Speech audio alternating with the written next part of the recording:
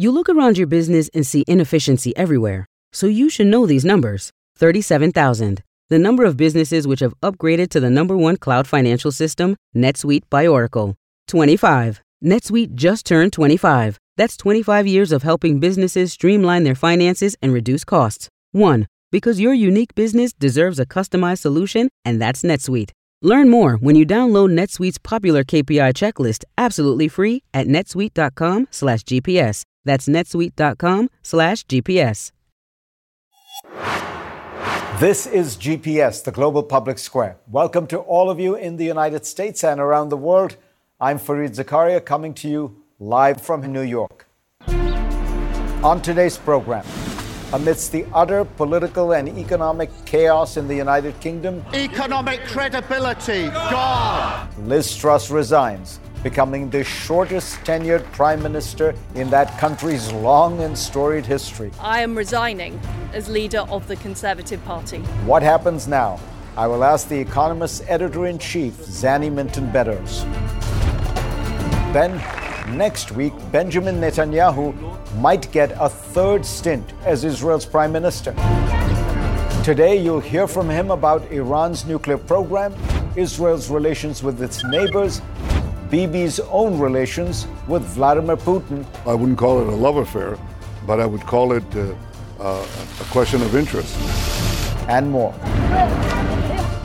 Also, the protests in Iran have now been going on for more than a month and show no signs of slowing. I'll get the big picture from Robin Wright of The New Yorker, who calls this the world's first women-led counter-revolution. But first, here's my take. In late 1992, I started my first full-time job as managing editor of Foreign Affairs. I remember sorting through manuscript after manuscript, arguing that Japan was going to take over the world. That claim was not unusual at the time. A big bestseller of the year was Michael Crichton's novel Rising Sun, a call to arms for economic war with Tokyo. In 1991, the book The Coming War with Japan predicted inevitable and major military conflict. During the 1992 presidential primaries, one of the pithiest campaign slogans came from Democratic Senator Paul Tsongas. "The Cold War is over," he would say. "Japan won." What is striking about these words is that they all came well after the crash of the Japanese stock market, which fell from its peak in December 1989. We now mark 1990 as the year that Japan's giddy growth era ended. But at the time, people assumed this was just a temporary interruption. They saw the data, but then returned to their old thinking. Could we be seeing something similar happen with China these days? It seems clear that China's growth is stalling.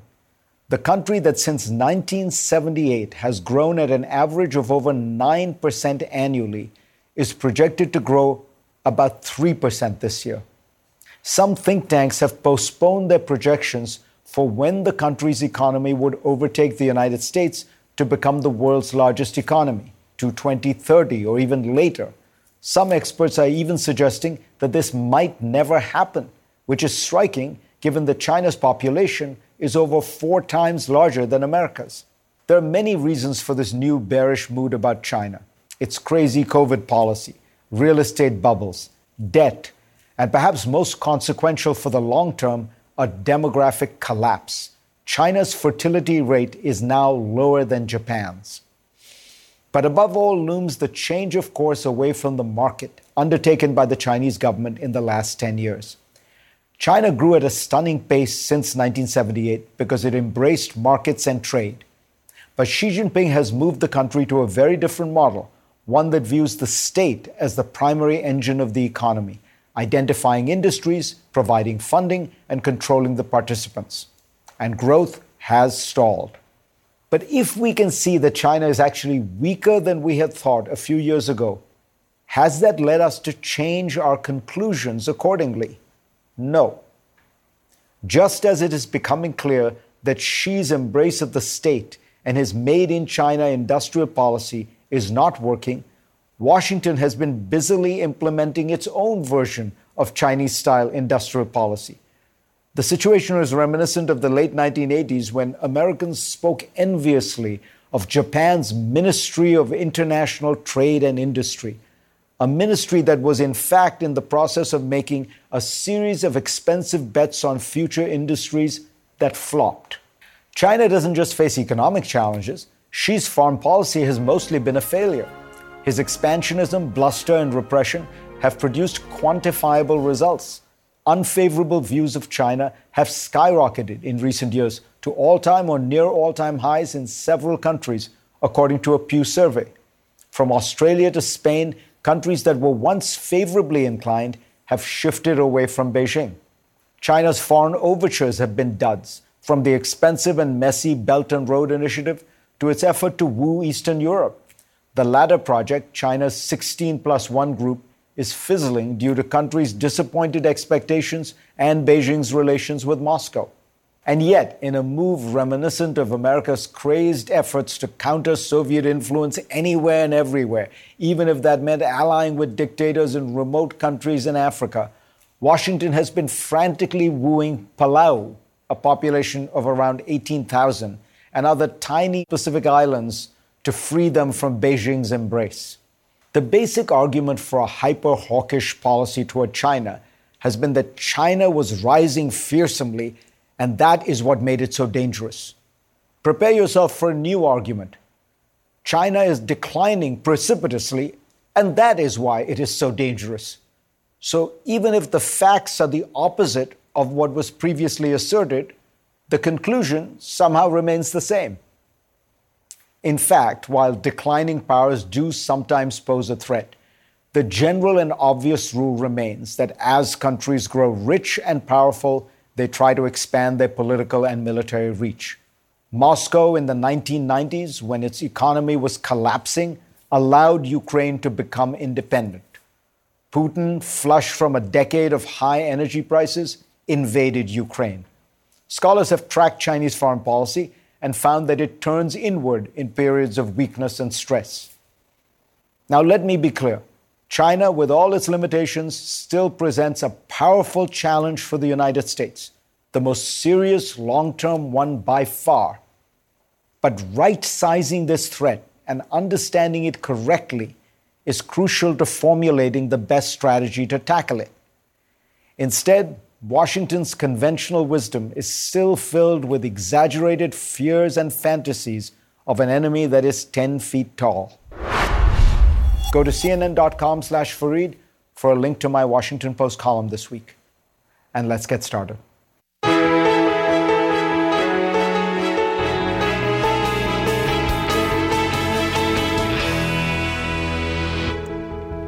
When British Prime Minister Liz Truss came out of 10 Downing Street on Thursday and announced she was resigning, she did ensure her tenure would go down in history as the shortest ever. She had been in office just 45 days. Truss promised a successor would be chosen by the end of this week, but it, in the meantime, raises questions. First and foremost, who will that person be? And can he or she pull the UK out of this great political and economic chaos? Joining me now is Zanny Minton-Beddoes, the editor-in-chief of The Economist. Zanny, first let's count the votes. You need 100 votes or expressions of support to be a contender for the Tory party's prime ministerial, the internal election. Rishi Sunak, the former Chancellor of the Exchequer, Indian Brit or British of Indian origin, has it. Boris Johnson is trying to make a comeback. Can he make it? Well, Fareed, great to join you from this laughingstock country that we are right now. You're right, Rishi Sunak, the former Chancellor and the man who lost to Liz Truss in the leadership contest in the summer, has well over 100 MP votes in the bag. So he is definitely in the running. And the deadline is 2 p.m. on Monday. That's 2 p.m. tomorrow. Boris Johnson's supporters claim that he has 100, but actually publicly declared he's only got about 60. Well-informed websites suggest that he may have 75, including people who have not yet publicly declared, but he's certainly still a number short with now 24 hours to go. And if he does get 100, Then we will have a contest, which is then goes to the Conservative Party members, those same people who put Liz Truss in Downing Street over the summer. And I think the most likely is that Johnson doesn't make it and then Sunak has this in the bag. But if Boris Johnson makes it through, then the trouble is that he is popular with the party members. And he may well then, we're going to have an absolutely chaotic next few days if that happens. He does not command enough support amongst MPs to form a stable government. So if Boris Johnson makes it through, I'm afraid the soap opera continues. If Rishi Sunak is the next prime minister, hopefully this extraordinary soap opera is replaced by stable, sensible government. And it to me is so extraordinary this is happening in the Tory party, which is, the oldest political party in the world, one of the most disciplined political parties. And is it all fundamentally a kind of hangover from Brexit? Because it does seem as though the Britain's relationship with Europe has just cracked the Conservative Party. That is definitely one of the underlying causes. Now, the proximate cause for all of this is that Liz Truss turned out not just to be, as you said, the shortest lived prime minister in British history. She was also clearly one of the most incompetent, or if not the most incompetent. And she came in with a package of sort of warmed over Reaganism, where she was going to use tax cuts and deregulation to kickstart British growth. And weak British growth has been a problem. But the way she did it and the fact that she brought in even more tax cuts than she'd promised, she fired her chief financial civil servant. She said she wasn't going to look at any of the technocrat reviews of how much she was spending. That meant that she lost the confidence of the market. As you remember, the pound tumbled, gilt yields soared. And that loss of confidence of the financial markets in the Conservative Party, in the British government, was the kind of proximate cause. But behind that, I think there are two things which you're right are related for Brexit. One is economically. Britain is a riskier place since it left the European Union, because its economy has been hit. And the fact that we had COVID and the pandemic sort of masked that. But there is no doubt that the British economy is in less good shape than it would have been if we hadn't left the European Union. And secondly, politically, as you say, Brexit still hangs over the Tory party, a party that is tired after 4 years in government, that is still riven by debates about whether Brexit means that Britain has the ability to become a kind of buccaneering, deregulated Singapore-on-Thames, which was sort of the Liz Truss view, or whether it's actually a means to allowing a clampdown on immigration and a much more sort of Little England view, which many others in the Tory party have. And so the Tory party is completely factionally riven. It's the oldest political party in the world. It used to be absolutely brilliant. I've lost audio. Zanny, is part of all this also that we're in a kind of new age? We're in an age where interest rates matter.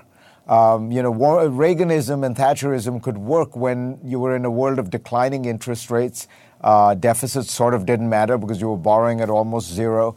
What the market seems to be saying, and maybe we all need to be listening, is interest rates do matter now. You can't just cut taxes willy-nilly and assume the deficits don't matter. Interest rates are going to be high. Servicing this debt is going to be expensive. Absolutely. We are in a world where interest rates matter. We're in a world where inflation is way high and central banks are trying to get inflation down. So the macro environment is very different. But it's also true that Britain could never really do a warmed over Reaganism, because Ronald Reagan, who was able to, massively increase deficits, had the dollar and the dollar surged. Britain is a smaller, open economy that does not have a dollar, and so is a much riskier bet and relies much more on financial market confidence. Your cover this week is brilliant. It's called Britaly, and the idea is, of course, Britain as Italy. And I suppose, what one thinks of when one thinks of Italy, Italian politics is chaos and constantly changing governments. Britain has now had, 4 prime ministers in 5 years. It does all this. I mean, it's a very funny way to think of it, but does it damage Britain's credibility and influence in the world? Absolutely. Well, first of all, I'm delighted you find the cover funny. I'm afraid that many of our Italian readers and many people in Italy did not. It caused a storm of anger and protest. We were trying to use humor to shine a spotlight on comparisons that I think are very real. Italy has long had dramatic political instability. It has been under the thumb of the bond market and had chronically low growth. And actually, if you look at the UK now, it has many of the same things. We've had the same number of prime ministers as Italy since 2015. We're also under the thumb of the bond markets, even though we have our own central bank and our own currency. But perhaps most worryingly, our productivity has slumped. It's still better than Italy's, but it has slumped and we have very slow growth. And one thing that Liz Truss was right on is that Britain needs to get its growth rate higher. It needs the reforms that make the economy grow, because we can't support our social spending, our national health service, all the things that Britons like, without faster growth. But we are at the moment unable to produce a coherent set of policies and have politicians who are serious, steadfast, and have the caliber to get that done. As always, Annie, thank you. Great insights. Thank you. It's always a pleasure. Next on GPS, Boris Johnson isn't the only former prime minister who may get another chance at the top job. Next up, Israel's Benjamin Netanyahu on his path to power.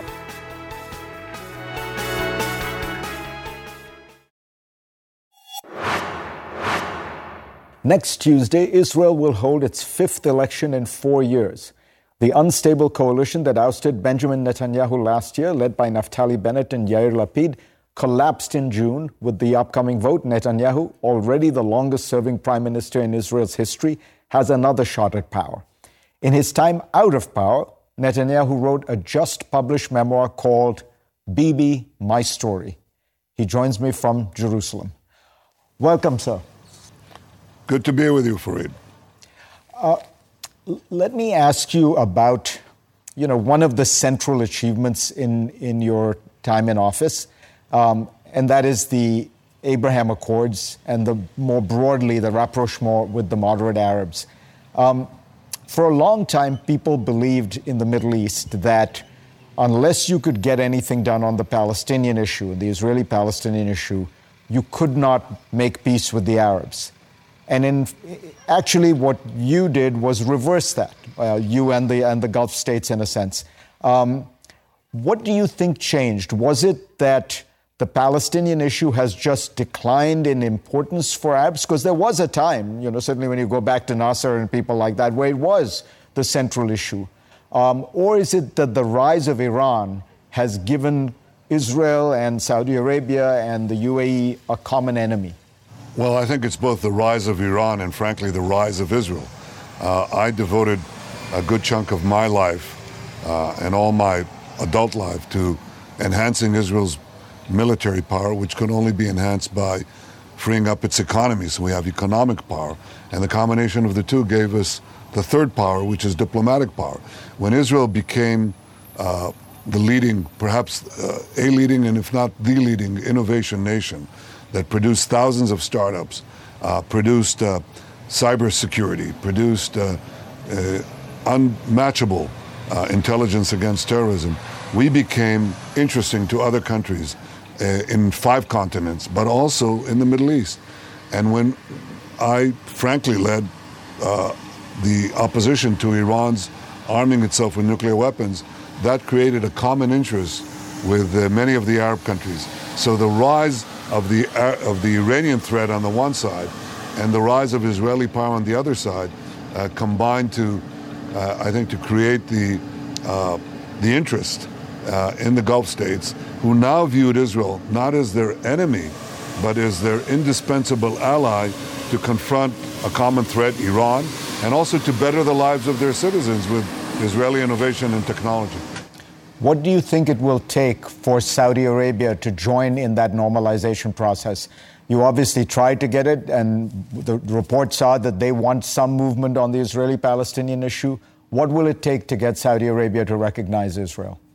Well, the first thing you have to recognize is that Saudi Arabia already has begun an incremental process of normalization, because in 2018, well before the Abraham Accords in 2020, the Saudis opened the Saudi airspace to hundreds of thousands of Israelis who could fly to the Gulf states and now beyond the Gulf states. That was a deliberate decision. Also, to be honest, and I don't think I'm revealing here something you don't know, but I'll say it anyway, there's no way that the accords with the Gulf states would have happened without the approval of Saudi Arabia.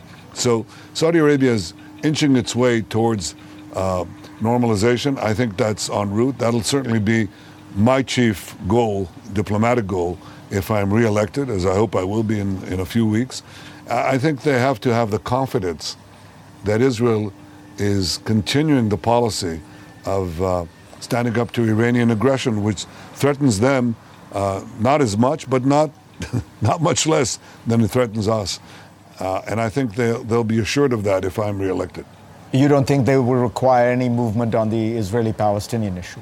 Perhaps some, but I think that they recognize too that if you give the Palestinians a veto, we're not going to have peace. Let me ask you about the Iran deal. You were very influential in getting Donald Trump to pull out of the Iran deal. At the time, and the IAEA and even Israeli intelligence, everyone believes that Iran was adhering to the deal and was about a year and a half away from the capacity to make a nuclear weapon. Now that the deal has been scrapped, most intelligence estimates say that Iran is 1 month away from the capacity to make a nuclear weapon. How does that enhance the security of Israel to be in a situation where Iran has no constraints on what it's doing and has ramped up its all the pathways to a nuclear bomb?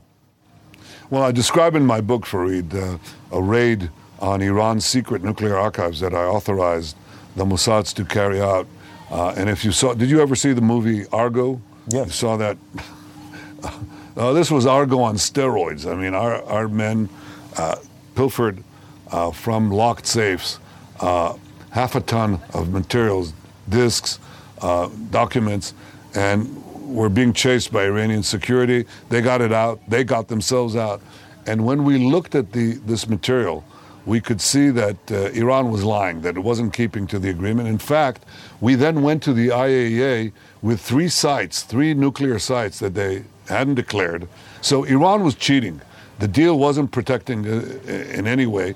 And yes, with a deal or without a deal, Iran would go forward to develop nuclear weapons. The only thing that stops a rogue regime from developing nuclear weapons, and I say this very specifically in my book, is the combination of crippling sanctions and a credible military option. All the agreement does, Fareed, is give Iran an international seal of approval to become a threshold nuclear state. Everybody understands it. The deal is not going to stop Iran. It's not going to prevent a nuclear arsenal. It's going to facilitate it with international approval. You can't avoid the fact that you have to confront Iran. So let me just say for the record, the IAEA and U.S. intelligence both do believe that Iran was adhering to the deal. But my question to you is, if you become prime minister, the dilemma you presented is one you will face. Iran will be 1 month away from a nuclear weapon and the possibility of making a nuclear weapon. Are you comfortable allowing that short fuse to exist, or will you use military means to do something about it? First of all, I think it takes a little longer to produce a nuclear weapon, but I won't get into that because there are many components involved. But I will say this. I will do, Fareed, whatever I need to do to prevent Iran, which calls for the annihilation of Israel, to develop the weapons to threaten us. But they also threaten you, the United States, because Iran calls us the small Satan. They call America the great Satan. They chant death to Israel, death to America.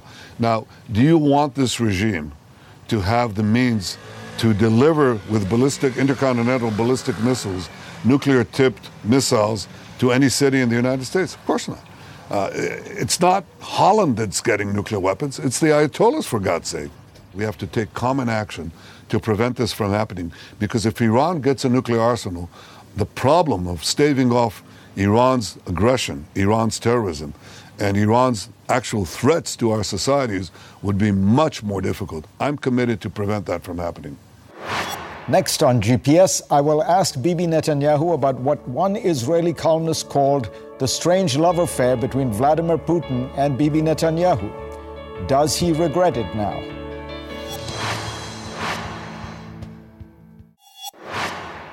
And we are back with the former Prime Minister of Israel, Benjamin Netanyahu. Let me ask you about another relationship of yours during the period you were Prime Minister. It's what Yossi Melman, the Israeli journalist, calls the strange love affair between Bibi and Putin. You met with Vladimir Putin, phone conversations. You went to the opera, the ballet with him. A lot of people feel that international statesmen coddled Putin rather than creating kind of a tough stand of deterrence that would have made him understand the costs of his kind of actions. In retrospect, what do you think of this friendship? First of all, I wouldn't call it a love affair, but I would call it a question of interest. National leaders have a responsibility for the security of their country. The Russian and Israeli air forces are literally flying next to each other over the skies of Syria. I was committed to preventing Iran from creating another Lebanon front in Syria. So we took hundreds and hundreds of air sorties against their attempts to implant themselves militarily in Syria. That got us into a potential clash with the Russian Air Force that is also flying over the skies of Syria. So I made it a point to, and they almost did, by the way. I also write that in my book. We nearly clashed several times. And starting a war between Russia and Israel, I didn't think was a good idea. So I made every effort to coordinate with with Putin and the Russian military the sorties so we wouldn't bump into each other, and we achieved that goal. And that, I think, is a matter of national interest. As far as Russia is concerned, I think you have to be... Look, I think the Ukrainian thing could spiral out of control. I think it's tragic.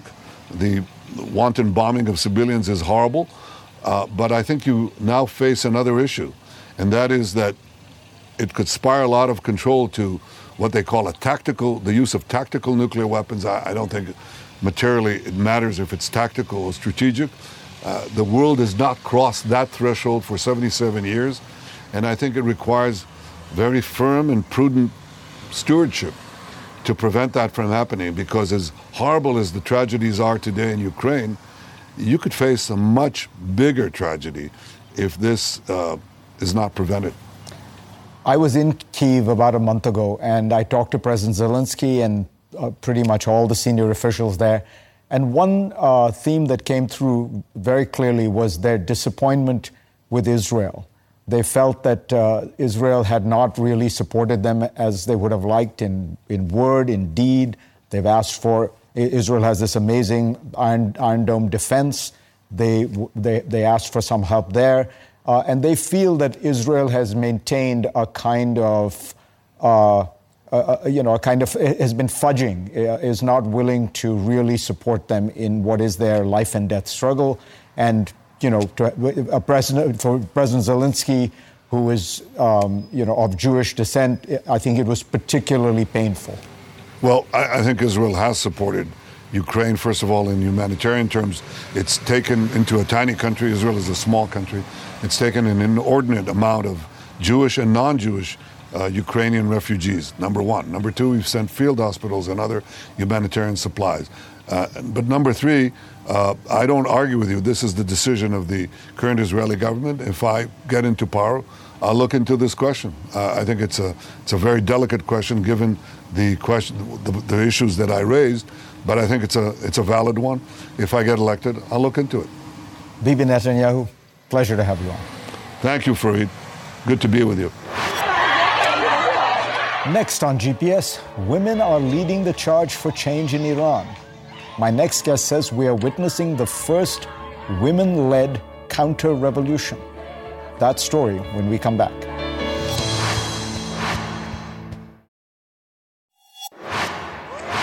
Women burning their hijabs, cutting their hair, and chanting, "Women, life, liberty." It's all in protest of Iran's regime, now in power for more than 40 years. The spark, of course, was the death of Mahsa Amini, a young woman who died after being detained by the morality police of the Islamic Republic. And 5 weeks after the protests began, it seems the regime is in for a protracted fight.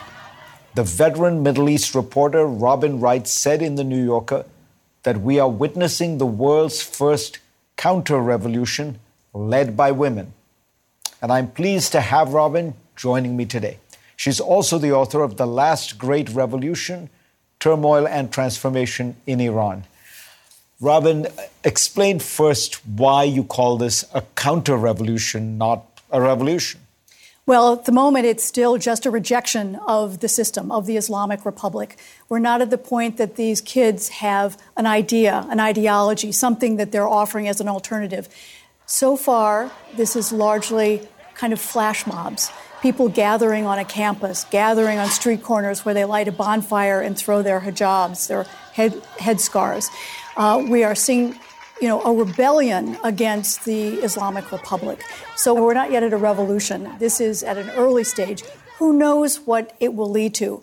But we've seen many protests in Iran over the last 5 years, and none of them have quite gotten to the point that they were a practical, tangible threat to the regime. And that means, it sounds like from what you're saying, this does not seem to have the kind of organization, the ideology, the staying power to pose a real threat to the regime.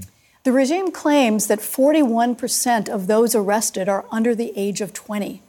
This is not the kind of critical mass, as you know so well, that brings together the elite of society, where people are willing, who are important jobs, to defect from the system, whether it's the military or the bazaar or the oil workers. There are tokens of that so far, but nothing, there's no body to it yet.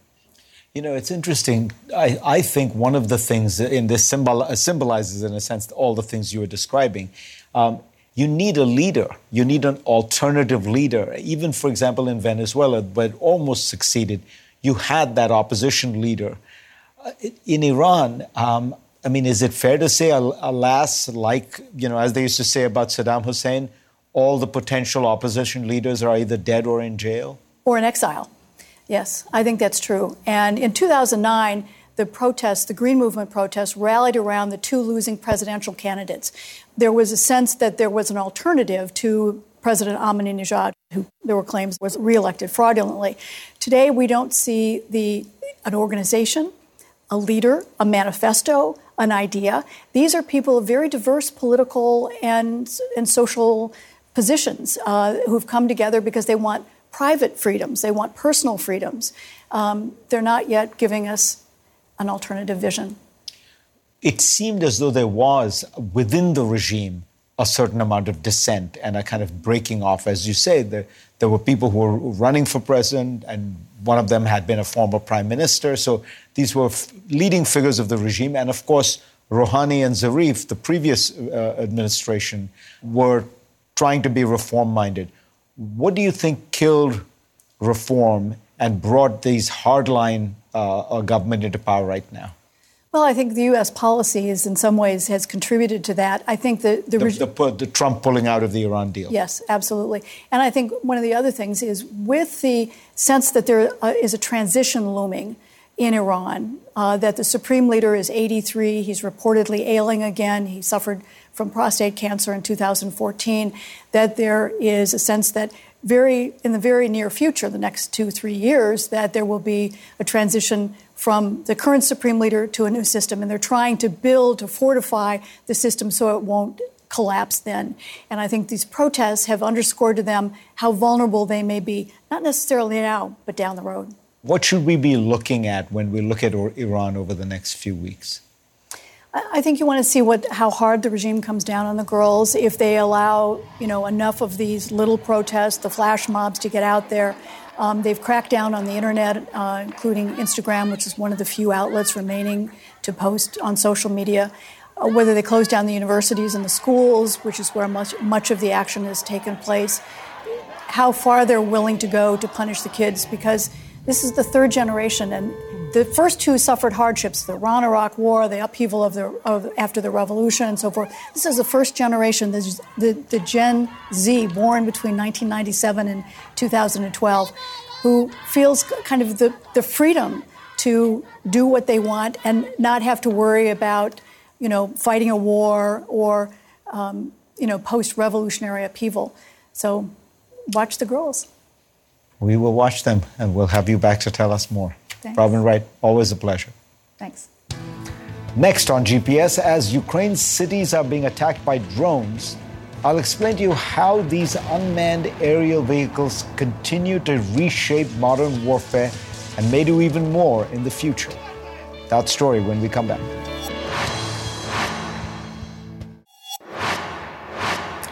And now for the last look. Russia's invasion of Ukraine is a return to the dark days of old when great powers routinely tried to conquer their smaller neighbors. But this war is being fought in 2022 with new technologies that are reshaping warfare. Among the most important are drones. Now, there's been a lot of breathless coverage on drone strikes, so let me explain what drones can and cannot do. In the first few weeks of the war, Ukrainians hailed the use of Turkish-made Bayraktar drones in beating back the Russian invasion. Videos circulated of those drones pounding Russian convoys with laser-guided explosives. Grateful Ukrainians named animals and babies Bayraktar. A song about the Bayraktar went viral. Bayraktar. In recent days, Russia has grabbed headlines with a different kind of drone. Iranian-made kamikaze drones. These don't fire weapons, but are themselves the weapon, sent to smash into targets in Kyiv and other cities. Ukraine has used kamikaze drones against Russia as well. But the focus on attack drones, whether they fire weapons or are themselves the weapon, misses the point.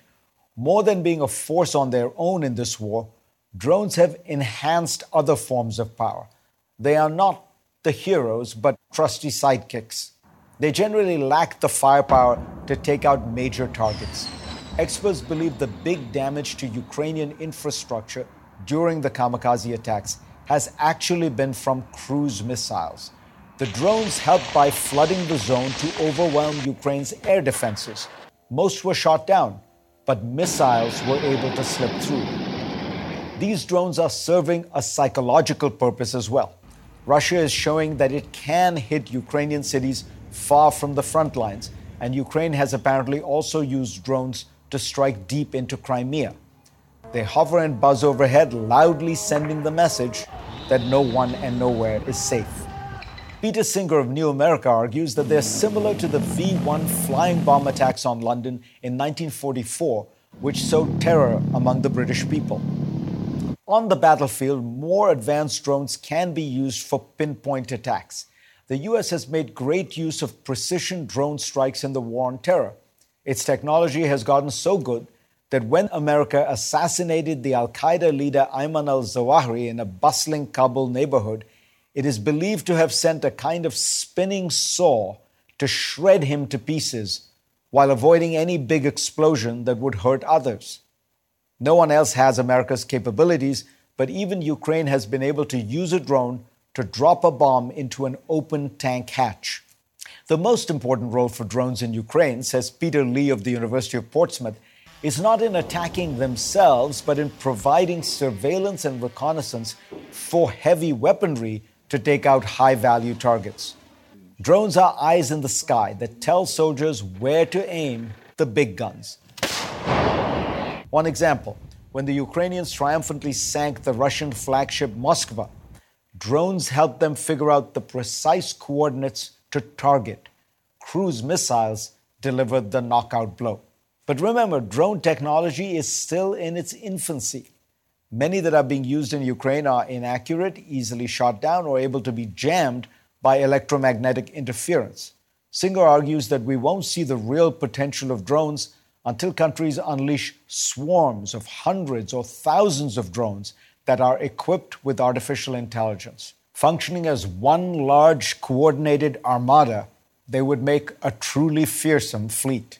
So while drones today are less than the buzz surrounding them, mostly playing a supporting role, in time they could become a decisive factor in the battles of the future. Thanks to all of you for being part of my program this week. I will see you next week.